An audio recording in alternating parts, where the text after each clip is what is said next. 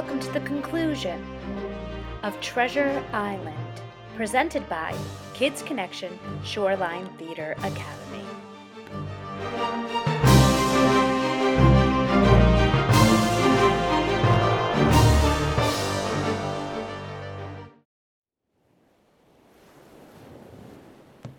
Then he took up his hat and pistols, got on his cutlass, put the chart in his pocket, and set off briskly through the trees.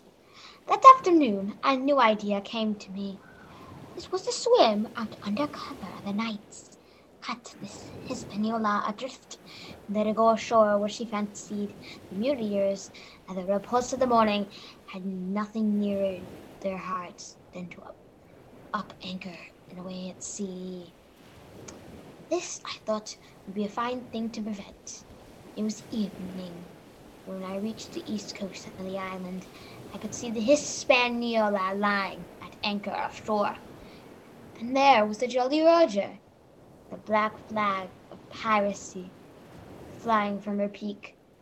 As the last rays of daylight dwindled and disappeared, absolute darkness settled down on Treasure Island.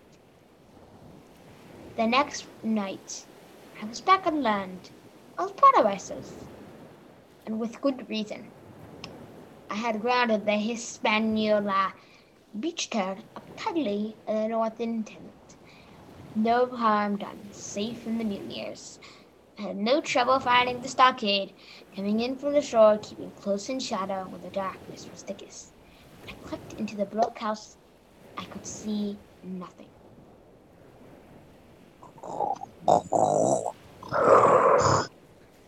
In the dark, I felt for a place to lie down. Pieces of eight! Pieces of eight! What?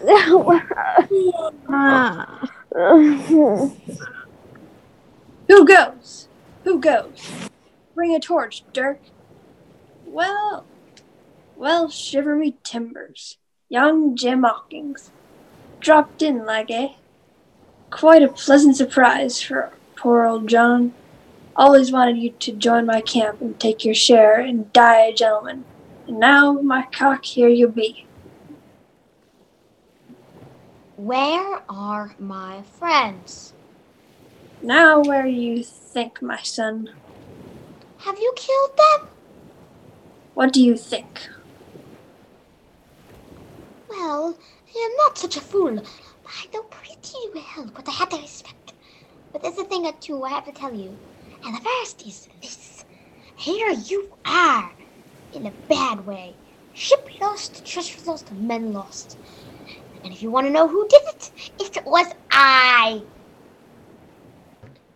I was in the apple barrel the night we sighted land.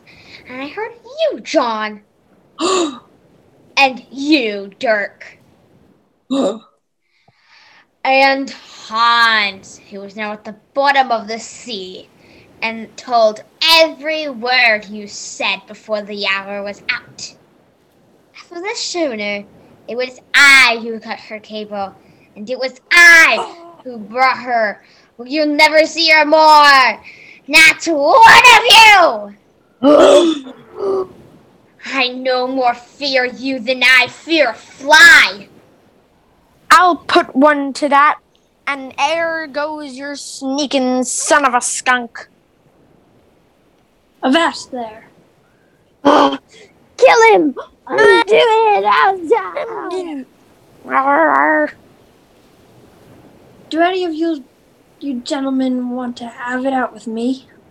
No. By thunder, you'll obey. I like that boy now. What I say it is. Let me see him that'll lay a hand on the lad. That's what I say, and you'll answer to my saber.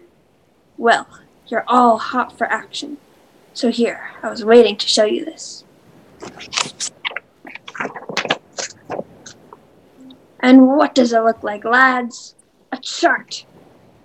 That's what it is, a chart. Oh. Chart of this land. Old Flint's chest.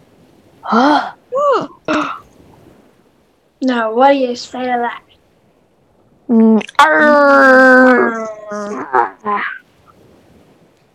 That was the end of the night's business. Only much later, I woke up suddenly and felt someone beside me.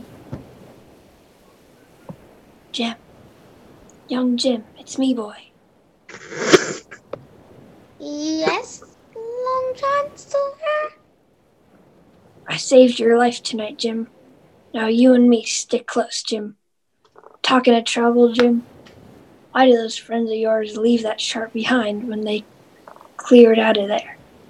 I came in here this morning and found the place empty, and the chart lying there on the table, where I couldn't miss it. There's something strange here. Don't know if it be good or bad. The next morning, we set off after the treasure. Tall tree, spyglass shoulder, bearing a point to the north or northeast, Skeleton Island, east, southeast, and east, 10 east. Hey, over here, come quick. At the foot of a pine, half covered with green creeper, a human skeleton lay on the ground. Skeleton be God. We're getting close. It's a pointer. This is one of Flint's jokes, and no mistake. Alone killed him, every man. And this one he hauled up here and laid down as the compass, yes? Listen. 15 men on a dead man's chest. Do you hear what I hear? Yo ho ho. That's Flint's ghost we got. Old Flint. Darby McGraw. Oh Lord. Darby and McGraw. Fetch off the rum. They was his last words. Darby McGraw. Old Flint's last words. Oh Lord. Shipmates. There's 750,000 pounds not a quarter of a mile from here. Since when did men of steel come afraid of a little noise? Belay there, John. Don't you cross a spirit. Spirit? Well, maybe. You know whose voice that was? It was like you're somebody else's. It was by the powers. Ben Gunn. I?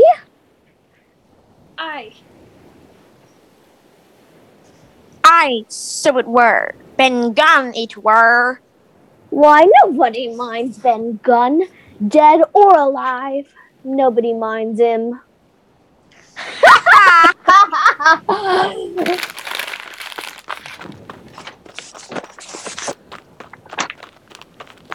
Spyglass shoulder, bearing a point to the northeast, Skeleton Island, southeast and by east, 10 feet. Hey, mates, here's the tall tree.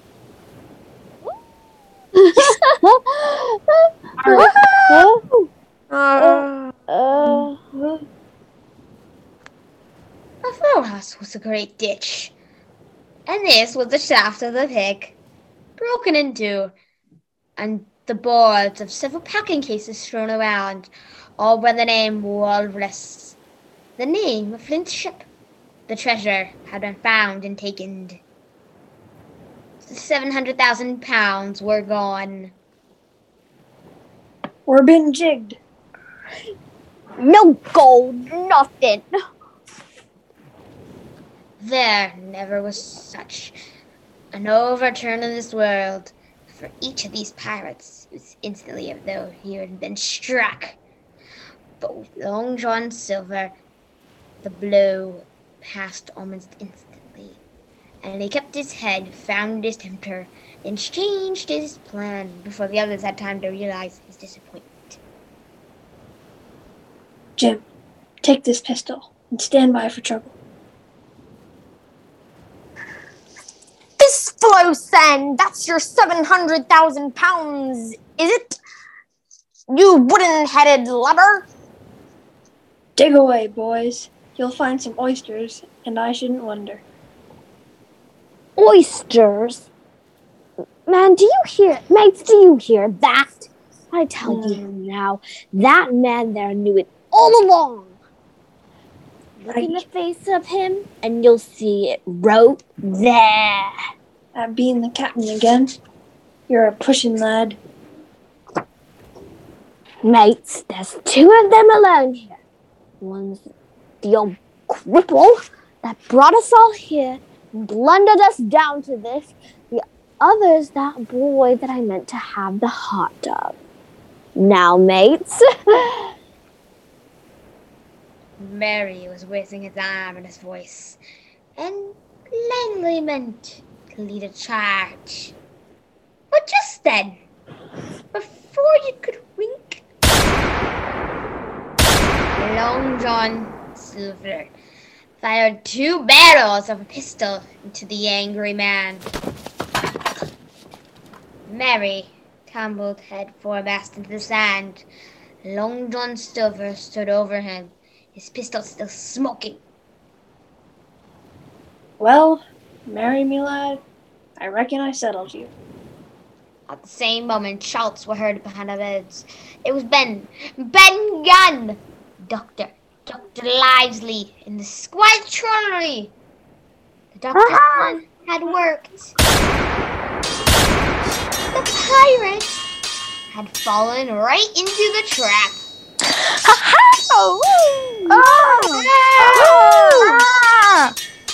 Forward, lads!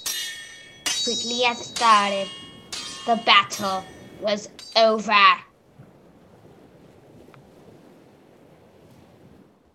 Long John Silver dropped his pistols and raised his hands into the air. Right kindly of you to stop by, Doctor. You came in about the nick, I guess, for me and Hopkins. And so it's you, Ben Gunn. Well, you're a nice one, to be sure. I'm Ben Gunn, I am. How do you do, Mr. Long John Silver? I'm guessing you'd be wondering where I hid away all your treasure.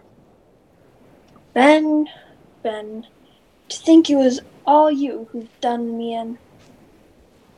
John Silver, you're a prodigious villain and an impostor, sir. Your crimes, sir, hang around your neck like millstones. But you saved the boy's life, and I'll mention that at your trial. Thank ye kindly, sir. It took us 3 days to move the treasure from Ben Gunn's cave to the ship. On the 8th of December, the Hispaniola reached Bristol. 5 men of those who had sailed returned with her. Well, that was 19 years ago. All of us had a ample share of the treasure and used it wisely or foolishly, according to our natures. Captain Smollett is now retired from the sea. Ben Gunn, he lived a hearty life, eating nothing but cheese. Long John Silver vanished on the voyage one night of the Coast of Mexico that we no more heard of him. Sometimes I dream of Treasure Island.